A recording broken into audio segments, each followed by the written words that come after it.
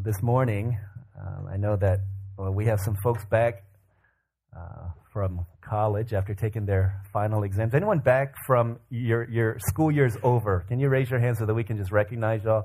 All right, let's, okay, you're back from school. Raise your hand. Let's give them a round of applause for working so hard.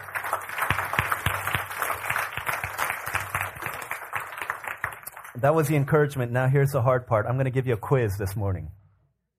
I'm going to start out with a quiz, BFF quiz. Okay, I'm going to name a famous person, and if you can, tell me who their famous best friend is, all right? We'll start easy. Let's go Batman. That's too easy. What are you going to I just went to college for that. All right, Buzz Lightyear. Woody, okay, this is too easy. Okay, let's go a little bit harder. Let's go with Chandler Bing. Joey. Okay. Or Ross. Okay, good. There's a group of friends. You guys know this one? Thelma. Oh, good. Thelma Louise, good. How about Ben Affleck? Matt Damon. Good. Okay, so some of you guys are like, who are these people? Abed. Huh? Troy and Abed. You guys know that show? I don't know. I looked up famous best friends on the internet, and that showed up on multiple sites. Troy and Abed. From what show is that? Community. Okay, good. Troy and Abed. Okay. Here's a biblical one. David.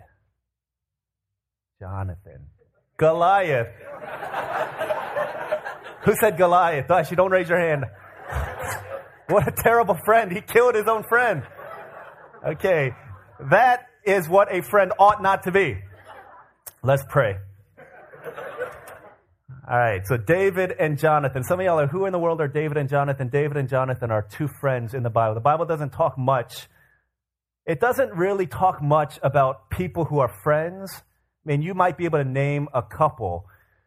But one place that it does talk about friendship is in the relationship between David and Jonathan. Last week, for those of you who are new, you can see we're talking about this idea that everything in the Bible it's all about Jesus. Everything in the Old Testament was either preparing for Jesus or predicting the coming of Jesus. Everything in the New Testament either reveals Jesus or it reflects the life of Christ, right? Everything in the Bible, everything in this book, it says throughout Scripture, everything in the Bible is all about Jesus. If you look at that graphic, incidentally, I don't know if you can read those words, but those basically it's taking the first verse of every book of the Bible and it's throwing it up there and it's saying that all of this is about Jesus.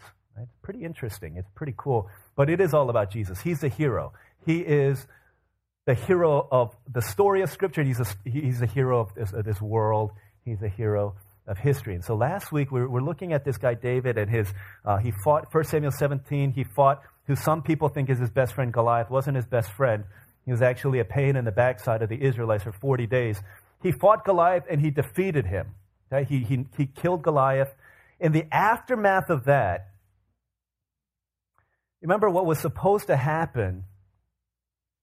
This all took place when David was probably a teenager, maybe in his early 20s, but he became king at the age of 30, young 30. So he was very young at the time, probably the age of some of our younger people here. So when he killed Goliath, he was in that age. It was during the early period of the monarchy of Israel, means it was the first king of Israel. His name was Saul, okay, he was the first king of Israel, and it was during his reign that this all happened, okay? So you've got Saul as a king, and the thing that we talked about last week was that the guy who was supposed to fight Goliath was Saul, because that's what kings do.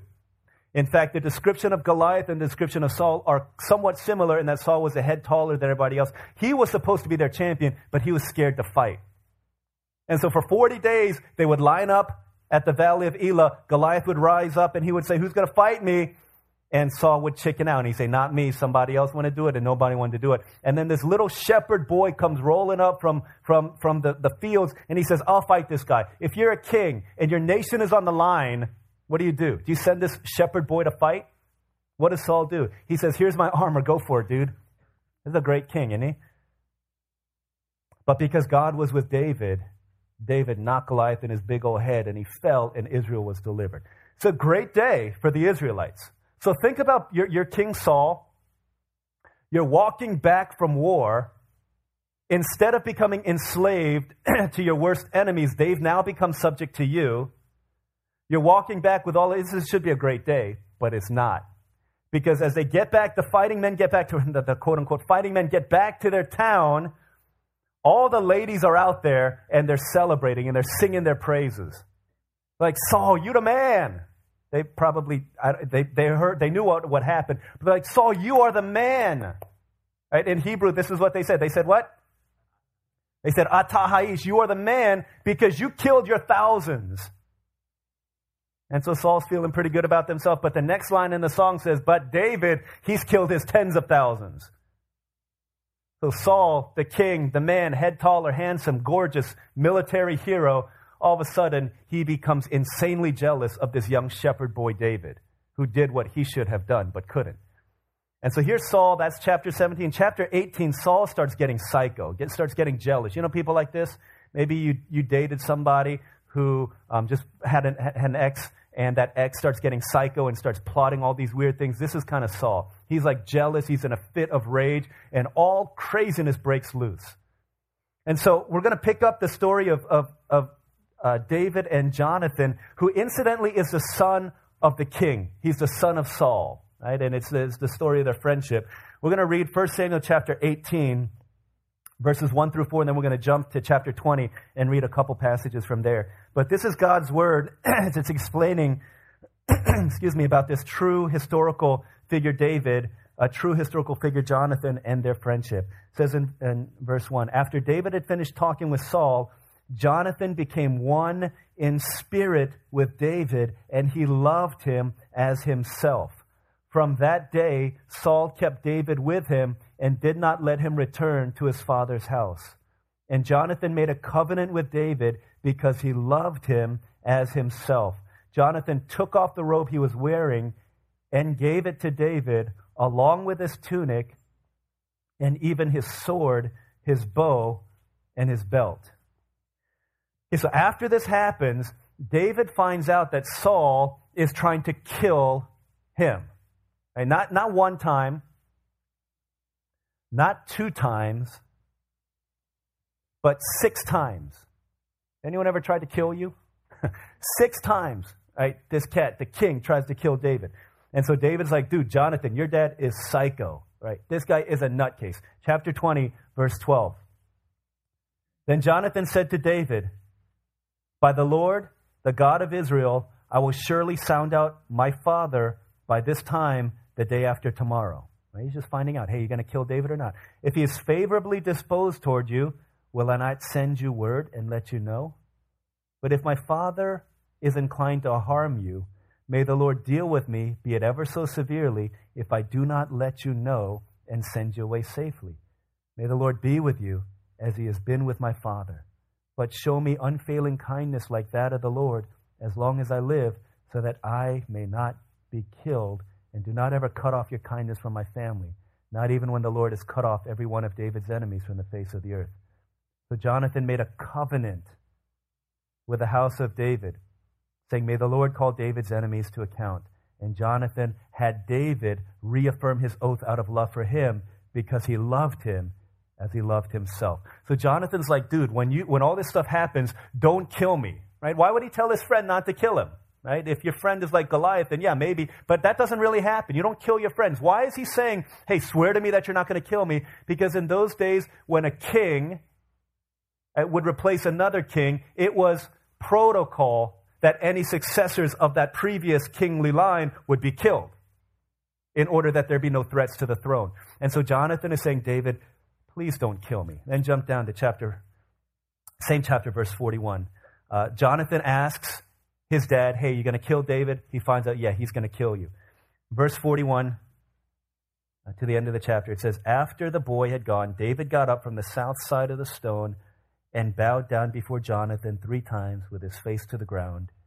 Then they kissed each other and wept together, but David wept the most. Jonathan said to David, go in peace, for you have sworn friendship with each other in the name of the Lord. saying, the Lord is witness between you and me, and between your descendants and my descendants forever. Then David left, and Jonathan went back to the town. Okay, jump one last passage, chapter 23, verses 15 through 18. This is, David has been the victim of Saul's attack. Saul's tried to kill him many occasions. Verse 15, while David was at Horish in the desert of Ziph, he learned that Saul had come out to take his life again. And Saul's son Jonathan went to David at Horish and helped him find strength in God. Don't be afraid, he said. My father Saul will not lay a hand on you. You will be king over Israel, and I'll be second to you. Even my father Saul knows this. The two of them made a covenant before the Lord. Then Jonathan went home, but David remained at Horish. This will be the last time the two would ever see each other again. This is God's word. What's happening here? Chapter 18, we began in chapter 18 the story of David and Jonathan's friendship. We don't know how long they've been friends. We don't know how they met, how they got to know each other. But in verse 18, it begins the story of their friendship. Throughout the next 6 chapters and beyond, you'll see David, his life is in danger. And on many occasions, Psycho Saul is going to try and kill David. At the end of this, at the end of their relationship, chapter 23, we see another covenant being made. The same covenant begins with a covenant, it ends with a covenant. Why? This is Hebrew narrative. This is what they do. When they're bracketing a section off, they begin and end in the same way. Why? What's it trying to say? Here's what it's trying to say. I asked this question to you, right? Have you ever someone ever tried to kill you? Someone ever tried and kill you 6 times? Someone ever, not just a death threat, but they literally threw spears at you. They sent men to get you. You had to live in that kind of fear. If that happened one time, I've never experienced this myself, and Lord willing, I never will, but I've heard of people, I know people who have.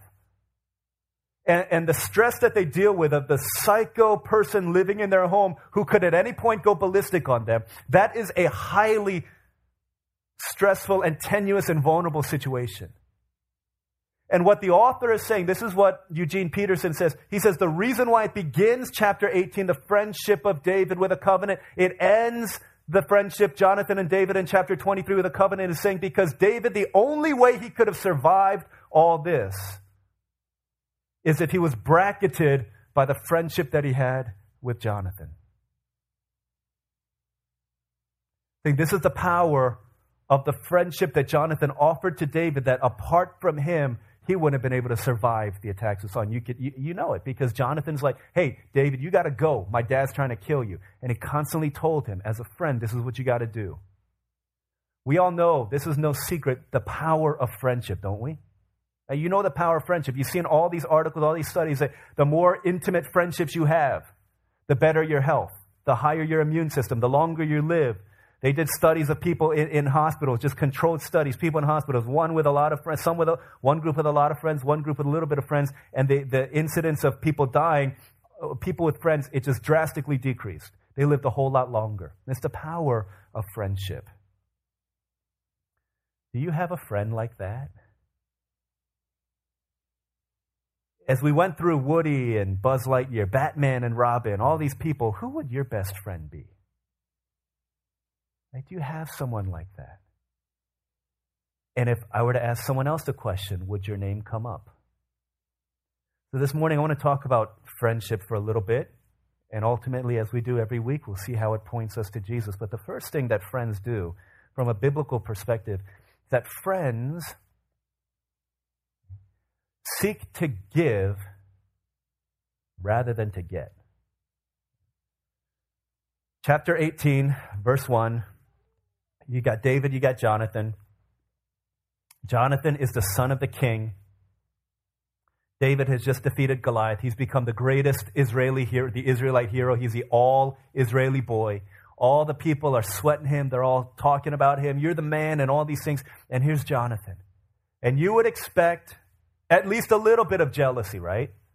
A little bit of maybe, man, if I ride David's coattails, then I might go into glory as well. If they just know me as David's best friend, then hey, maybe all these ladies that are cheering for David, some of them might come to me by default. There's nothing like that in here. Everything about Jonathan, as you read The first thing it says, Jonathan became one in spirit with David. Verse 1, he became one in spirit with David. That is just two bodies, one spirit. Two people with one heart. Right? They understand each other. They feel each other. I remember last year we were in Ecuador on our Ecuador mission trip, and one of the nights they took us out to the stadium and they said, we want to play some Ecuadorian games. We were playing these Ecuadorian games, and one of the not Ecuadorian games that we played, they wanted to do a three-legged race. And so you know what a three-legged race is. It's where you have a partner and they tie your legs together as if you've got three legs, right? And so you got to walk all the way down, and they're Ecuadorian. I think they have better lungs than we do. They live up in Quito. And so we had the literally three-legged race, like it was a mile away. We're like, we got to go how far now? They're like all the way and then come back. I was like, you kidding me? So here I was, and we're all pairing up into partners. And so my partner was our former worship pastor, Pastor Albert. And so we were paired up together. They tied our legs together. I'm like, dude, this is going to be a piece of cake. No problem, right? I've done three-legged races before when I was like 8 years old. I've done this before.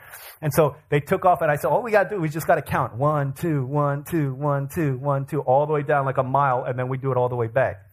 And so we're like laughing, we're going to smoke these Ecuadorians. But we didn't. In fact, we got crushed. We got destroyed. We got dominated. I think it was a bad choice because I'm like Saul compared to the rest of the Israelites. My head taller than him, so my legs are longer, and my one is like 3 of his. But in a three-legged race, when you fall, the other person falls. When you go, the other person goes. When you hurt, the other person hurts. When you're slowed down, the other person is slowed down. This is what it means to be one in spirit. That what the other person feels, you feel. What moves them moves you. And you move together as one. It says, Jonathan became one in spirit with David. Do you have somebody like that in your life? Are you someone like that to someone else? Where what they feel, you feel that. And you're moved by it. But it goes on and it says, he loved him as himself. It says at the end of verse 1, it says it at the beginning of verse 3, made a covenant with David because he loved him as himself. When you love someone as yourself, then as much as you want that for you, you want that for them. There's no jealousy in that. David is the king. If you love him as yourself, he's saying, I would like that kind of praise and adulation, but because I love him as much as I love myself, I want David to have that. That's what Jonathan is saying. See, friends seek to give more than they seek to get. He's not looking for anything. And then he says, Jonathan made a covenant with David because he loved him as himself. A covenant, it doesn't say Jonathan made a contract with David. The contract, we all know this terminology of contracts, right? Oh, I've got a cell phone contract, or I've got a housing contract, or I've got a cable TV contract. They're like, just break that contract. Oh, I can do that? Yeah, you've got to pay a fee, but you can break it. Why would I? What's my reason? Because they didn't give you good enough service, or because you found a better deal. This is the language of contracts, isn't it? If you're committed to it as long as it works for you. But if you find a better deal, a better service, a lower price, then you can bail on it. And maybe you've got friends like that. But that's not the kind of relationship that Jonathan forged with David. It says he made a covenant with him. A covenant is a one-sided deal. Ultimately, it's two-sided, but it says, even if you jack up your end of the bargain, I'm still being committed to you. I'm still going to be completely self-giving. Everything that I am, it's not, hey, you meet me 50-50. It's not, you scratch my... See, the language of covenant, it's okay to say, you scratch my back, I'll scratch yours. That's fine. But here's where covenant is different from a contract. The contract says, if you stop scratching my back, then I'm going to stop scratching yours. But a covenant doesn't say that. Covenant says, even if you stop scratching my back, I'm going to be committed to you no matter what. And this is what Jonathan was to David. It says, no matter what happens, I'll be completely committed to you. You want to be a good friend? Here's the first thing you have to understand is this is going to be overly simplistic, but if you want to be a good friend, you need to learn how to love. And love seeks to give before it seeks to get. That's why the best marriages don't begin with romance. They begin with friendship. Because long after the romance fades, it's going to have to go back to friendship. Because friendship always seeks to give and doesn't seek to get.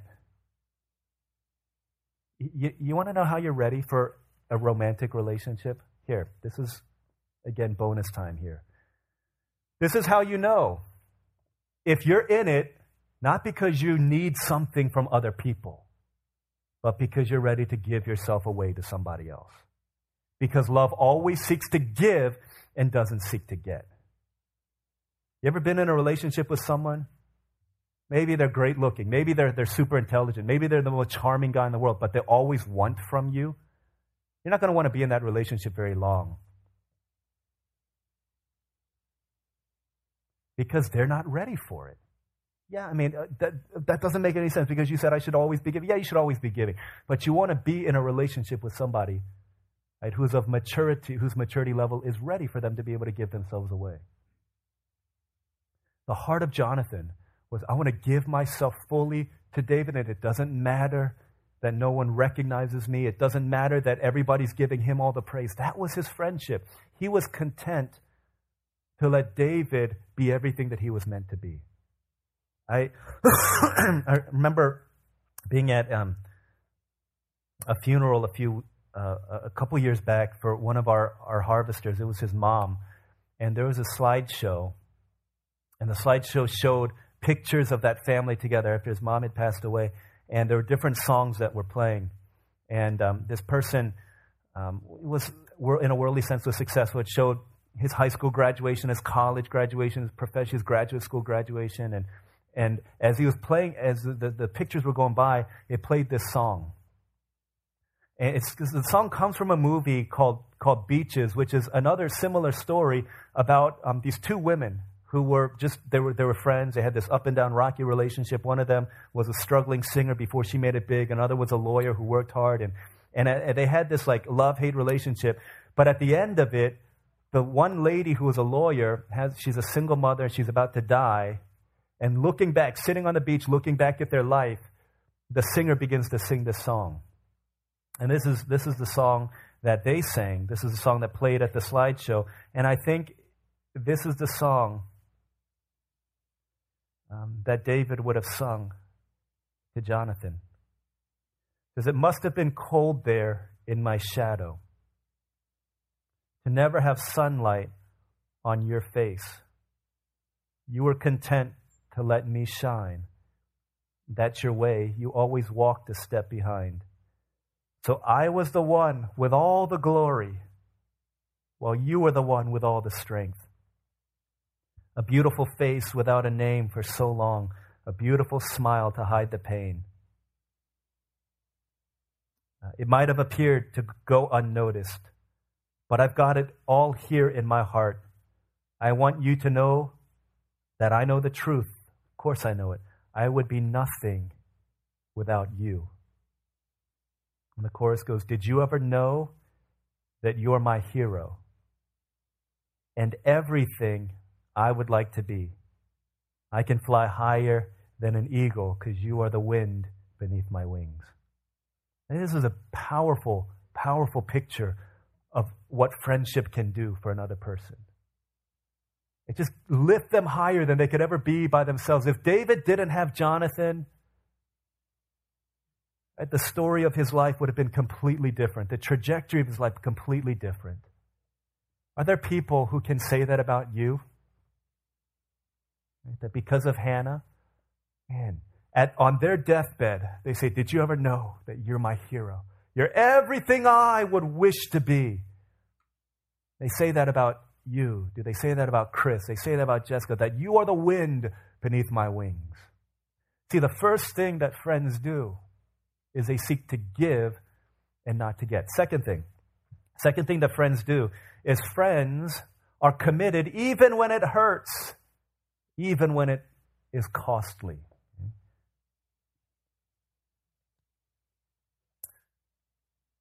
Fill in the blank here. You know what the answer is. A friend in need is a friend indeed, right? That's a famous saying. When I Googled this, you know what I found? I found a lot that said a friend in need is a friend indeed. But two other things that came up. It says, a friend in need is a pest indeed. That's one thing. And a friend in need is annoying. It's kind of funny, right? But how could it degenerate so badly from a friend in need? That's a true friend. When I'm in need, that's what a true friend is, versus when I'm in need, I'm just annoying to people.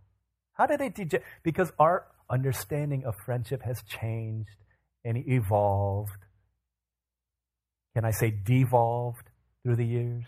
25 years ago, a study was put out, and it said that the average person in America had 3 close friends. There's a study done by Columbia University this past year that says that the average American today has 2.03 close friends. Our understanding, our number of friends has decreased, while the average number of Facebook friends is 338 as of this year. 338 friends, but only 2 friends. It's really easy to be friends with people these days, isn't it? On social media.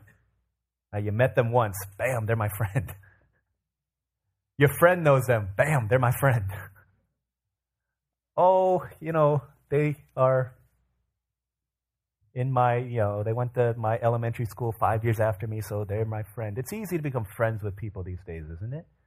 But how many times do you read, I know that a lot of y'all younger ones don't do Facebook anymore, but just humor us for a little bit, pretend you do. How many times have you seen a friend's status on Facebook? It's like a cry for help. I mean, just kind of gloss over it because you're trying to get to the next cool picture of somebody's lunch. Right? How is that? Right? How has our understanding of friendship degenerated into something like that? See, the picture that's painted here, that David in his time of greatest need called on Jonathan, and Jonathan was there for him. I'm going to try and find this verse here. In chapter 20, David is wondering, hey, you know what, Jonathan, your dad is nutty, and I think he wants to kill me. So Jonathan goes and he talks to his dad, and he says, hey, Dad, David's a good dude, right? He's a good guy. He's my friend. Don't kill him. And Saul, this is what in verse 32, chapter 20, verse 32. This is Jonathan speaking. It says, why should he, David, be put to death? What has he done? Jonathan asked his father.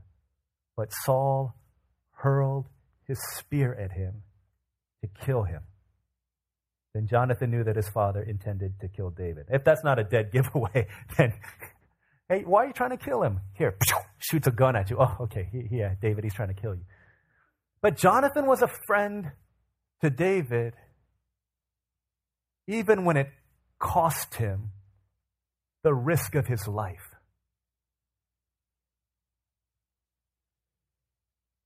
When our friends are in need,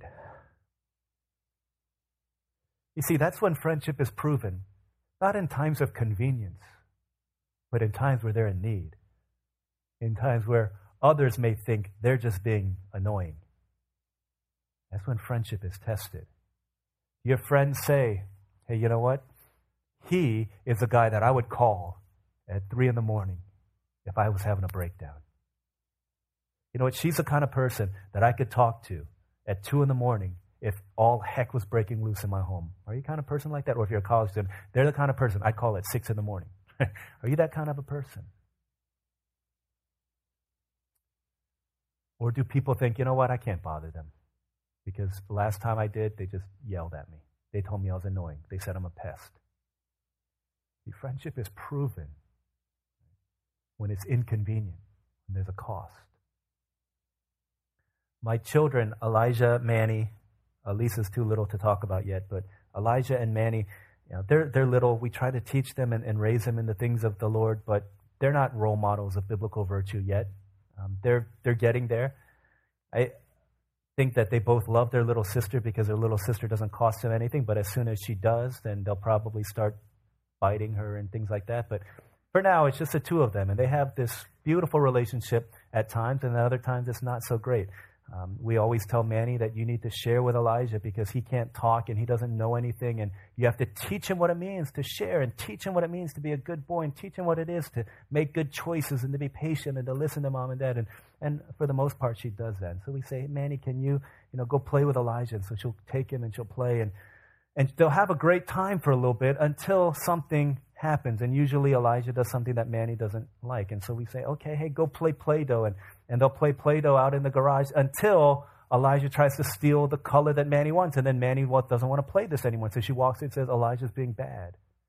Or there are times where Manny will, Elijah, let's play Frozen, because whoever will listen to her, she wants to play Frozen with them. And she wants to play Frozen with them until Elijah wants to be Elsa. And then all of a sudden it's like, I don't want to play anymore. Right? Like, no, you're Olaf. And he's just like Elsa, and he's like knocking on the door. She'll give him a cookie as long as he doesn't eat too big a bite. And so when she gets annoyed, when it starts costing her too much, I don't want to play with Elijah anymore. And so she created this song. It's a one-line song, and it just repeats over and over and over and over, kind of like the songs that some of us used to sing when we were like 8 years old in elementary school. She wrote this song, and this is how it goes. When she doesn't want to play with Elijah, she says, please don't follow me. I don't want you to. That's what she sings to him. She sings that over and over. Please don't follow me. I don't want you to. We're like, Manny, what's going on? Because as soon as it starts costing her something, I don't want to play with Elijah anymore. It's kind of funny when they're 4, but it's not as funny when we're 18, we're 16, we're 20, we're 30, we're 40. At that point, it's a test of our friendship. The test of what kind of a friend we are.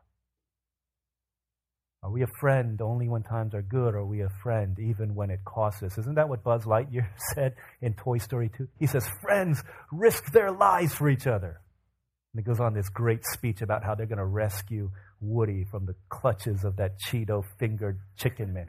Right? Friends risk their lives for each other. That's what they do. Right? They're willing to be a friend even when it costs them something.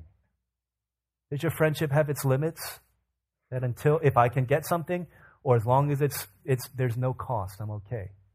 But when I start having to pay for it, when it begins to test and put a strain on our relationship, it does. We have to think about the kind of friendships that we have.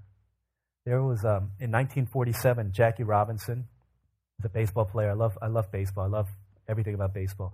Jackie Robinson was the first African-American to play in Major League Baseball. So he just broke the color barrier, opened up opportunities in all of the major sports for people who are not white, Caucasian people.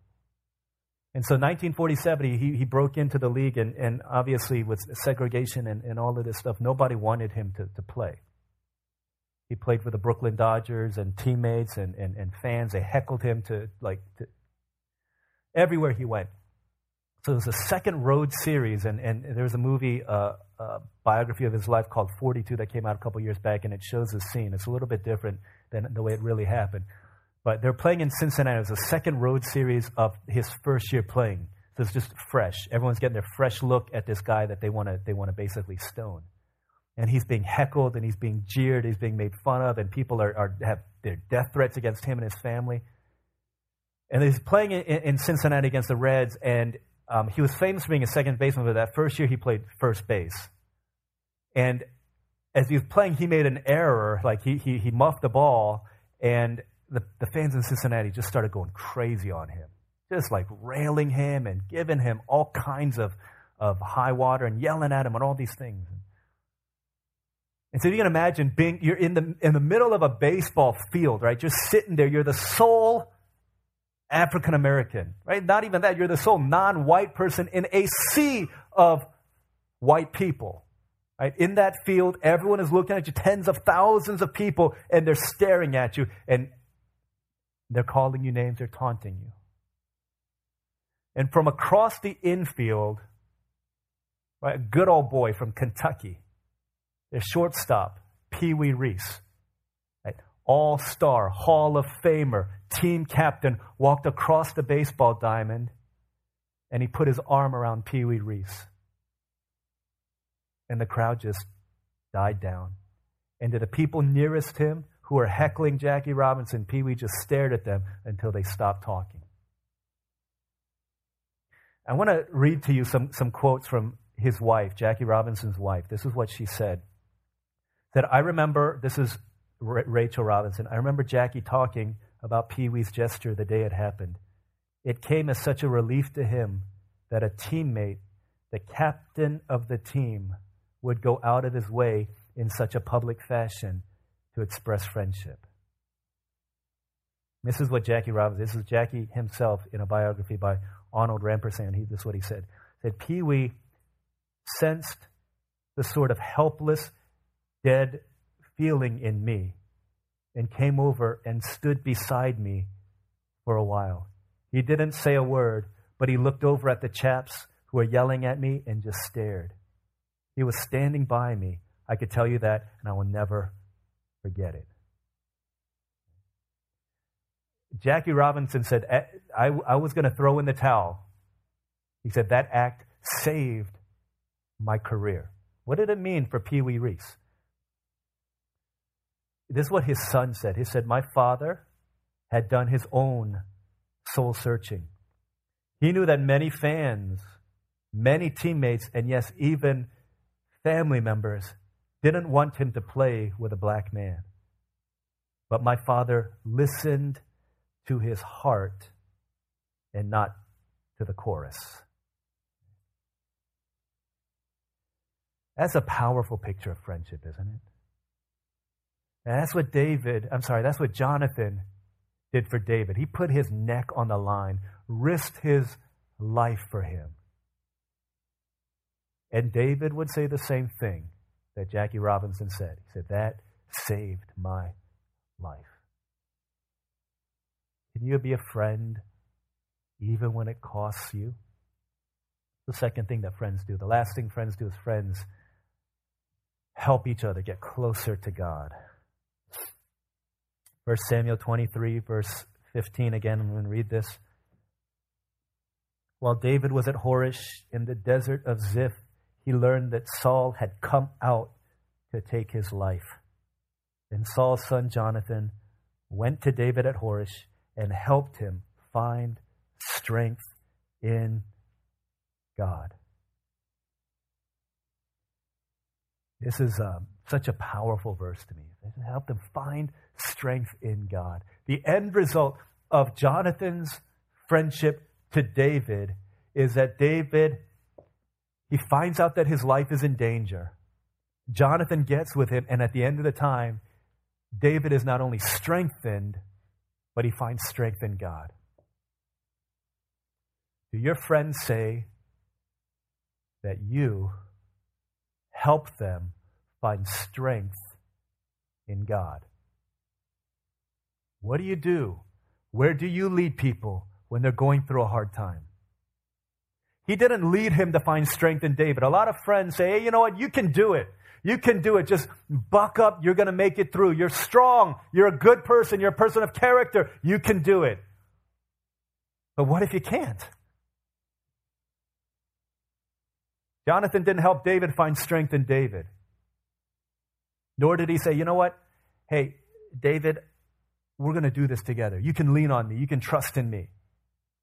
Maybe at some point he said that, but that's not where it ended because Jonathan would leave him. What did he do? Where did he find his strength? He helped him find his strength in the only place that would sustain him even when the friendship was done.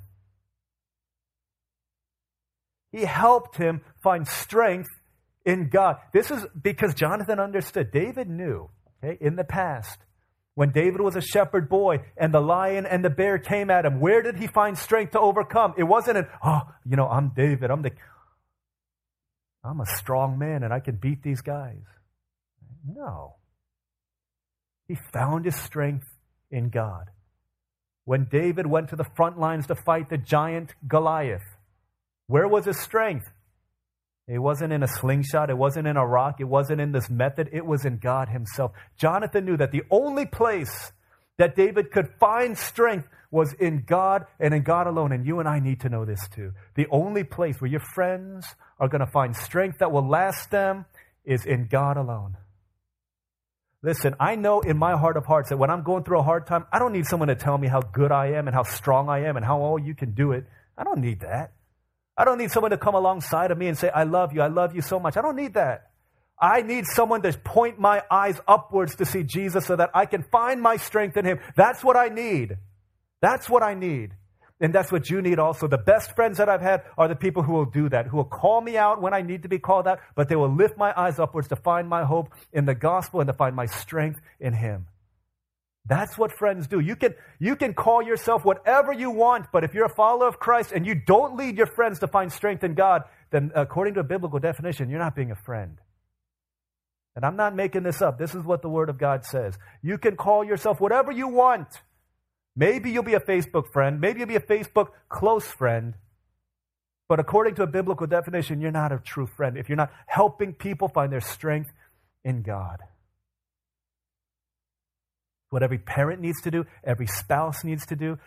We don't know how it happened. We don't know how it happened, but I know how it does happen. It happens when you pray for somebody. And have you ever prayed with your friend? Have you ever prayed with your spouse? It happens when you share the Word of God with them, the things that are convicting you, challenging you, something that you've learned that helped you through that experience that they're going through when you went through that same thing, to share the Word of God with them, to sing a praise song with them, to lift their eyes upwards, to lead them in a time of worship, whatever it is, but to get them to Jesus. Because that's the longing and the need of every human heart. That's why everything that we do, everything that's geared in our worship services at the end of the day, not to get you to look at yourself and say, I need to do this more, but to get you out if you're looking at Jesus. And yeah, we need to do things in obedience, but to do so because we find that Jesus is the one in whom we find our strength, and to find that he's worthy, and as a worshiper of him, that he's all that I need. And out of love for him, out of his love for me, it's joyful and glad for me to give my life to him. That's what we need. That's what your friends need. The motto of biblical friendship, you hear me say this all the time, is that at the end of it all, and I think Jonathan would say this, he said, David, if at the end, when we parted paths, when you looked at my life, when you looked at our friendship, if you remember me, David, and you forget Jesus, then I failed you. And you've lost everything. But if at the end of it all, you forget about me, but you remember Jesus, then you've lost nothing, and my mission is complete. Are you okay with that? Are you okay with that? That people say, you know what, you don't stand at your friend's wedding, but at the end of it all, they were made better and they love Jesus more. Are you okay with that?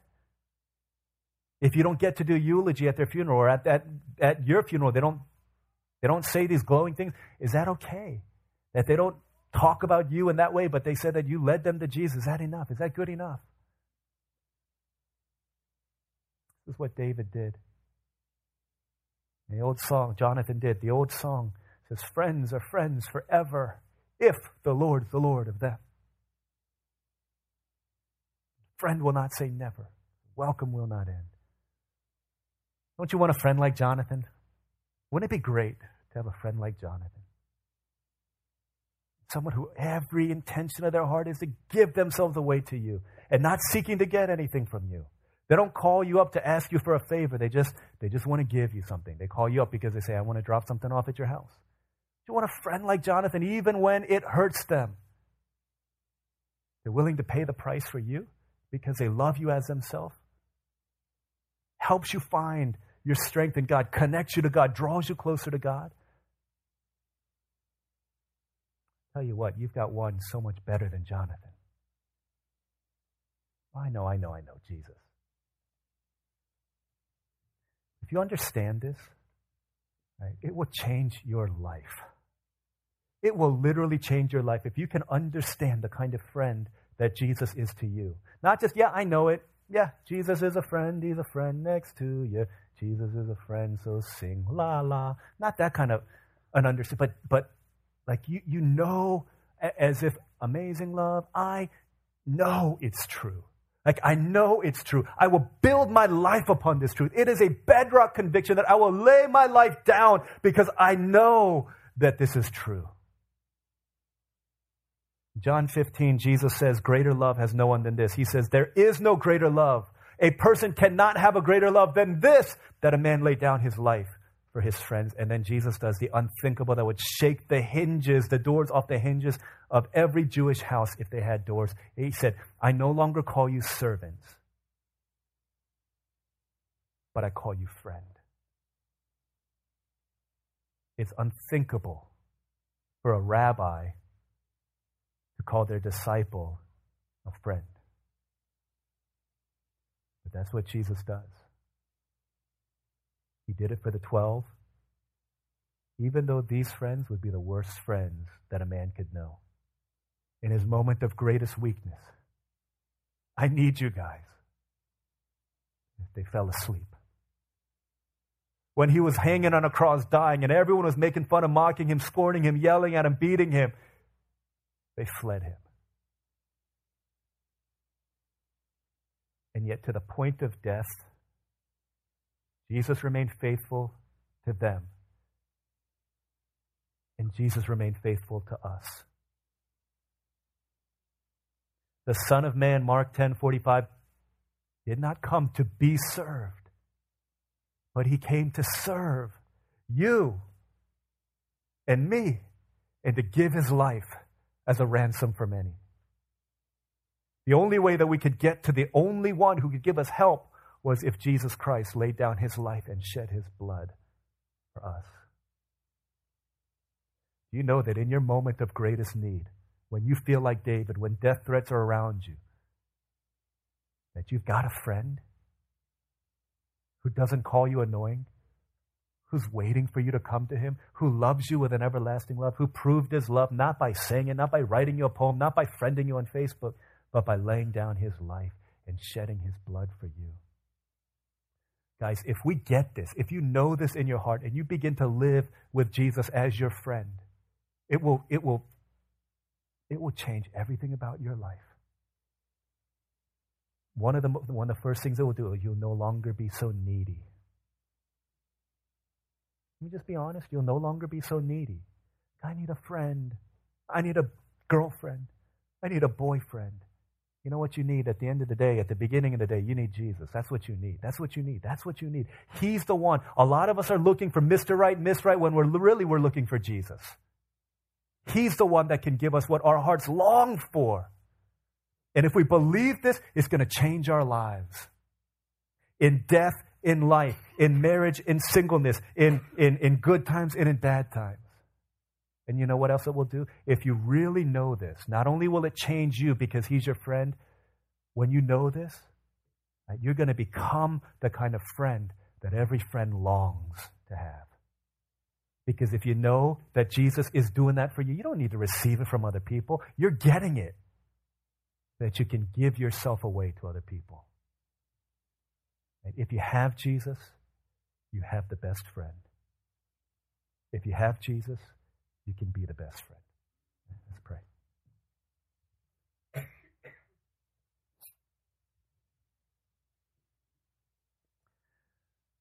My friends, Jesus and Christianity is not a religion of things that you need to do and don't do. The first thing that happened when sin entered the world is not that rules were broken, it's that relationship was broken.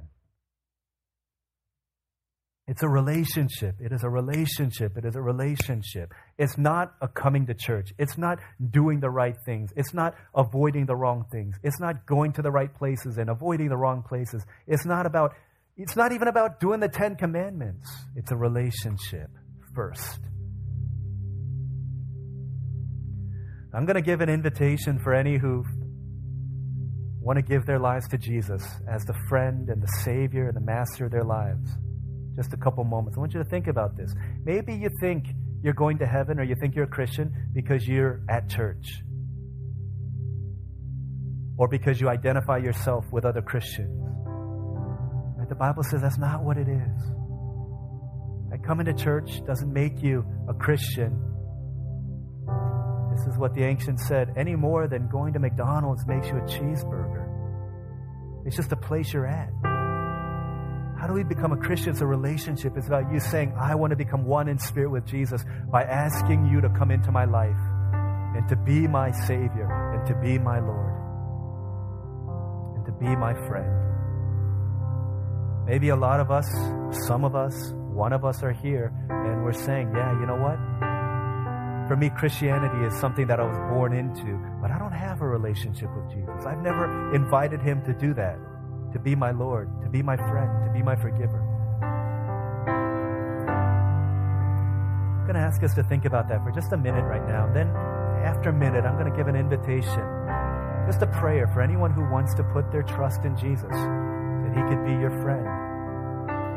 For those of us in here who already confess Jesus as your Savior and as your Lord, pray that God help me to know you, to know your Son as the truest friend in my life, as the best friend of my life. Help me to know you in growing intimacy so that I can be this kind of a friend. And let's pray for that for just a minute, half a minute. And let's pray that to the Lord right now.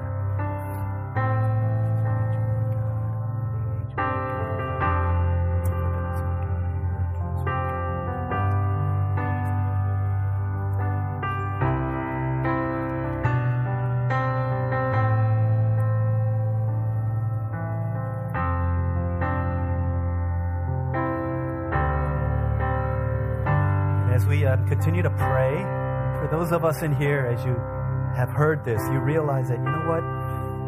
Jesus isn't in my heart as my Savior and as my King and as my friend. Maybe I thought he was, but I think he's not. But I want to give my life to him now. If that's you, with all of us praying and with our eyes closed, if that's you, I just ask that you raise your hand from where you are. Thank you. Couple fellas in the back. See you guys. Thanks.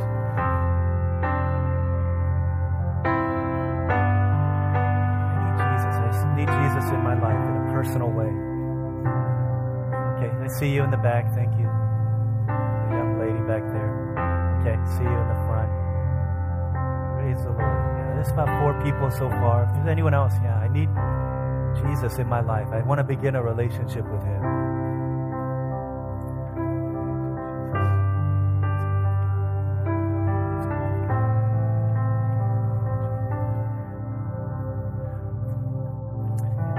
Us to pray together. I'm just going to pray a prayer that you can just confess in your heart. Jesus says, believe in your heart. Confess with your mouth, Jesus is Lord, and you'll be saved. Would you pray with me and make this your own prayer? Dear Jesus, I thank you that you are a faithful friend, a friend like no other, who loved me even when I was far from you, who loved me even when I rebelled against you, who loved me even when I proverbially slapped you in your face and spit on you. It was my sin that put you on the cross because I wanted to live for other gods. And I turned away from you, not only breaking rules, but breaking a relationship. Thank you that you have loved me and you kept pursuing me even in my wandering. Thank you that in your mercy you forgave me, and in your grace you restored me in order that I could be yours. I confess that I have blown it and I've sinned, that I've messed up. And I believe that you died on the cross taking my punishment in order that I could be forgiven. I believe you did that for me. So would you come into my life and be the Savior of my soul? And be the new King of my life in order that I might walk and live the way that you want me to. Change me from the inside out and help me to love you because you have loved me first. For those who prayed that prayer, I just want to ask you to take your own words. Just tell Jesus that you want to grow in your relationship with him. For others of us in here, let's pray as we come to the table where the body of our friend and the blood of our friend was broken and spilled. Just pray that we would understand what he has done for us. Let's pray for another minute, and then we'll continue as we come to the table of grace.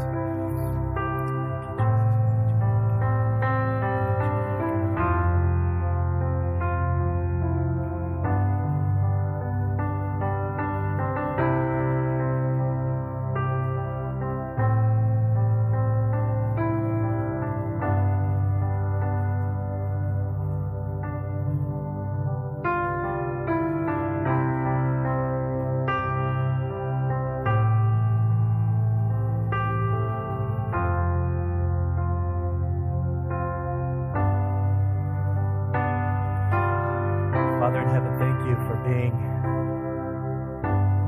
a lover, a provider, a restorer, a deliverer, a forgiver, a healer. Thank you that you want to do all those things for us. Thank you that you're the Savior of the world. For all who put their trust in you, the invitation is extended to all. So give us faith and give us humility, express our need for you, to come before you in humble adoration. We thank you so much for loving us. Thank you, Jesus, for being our friend.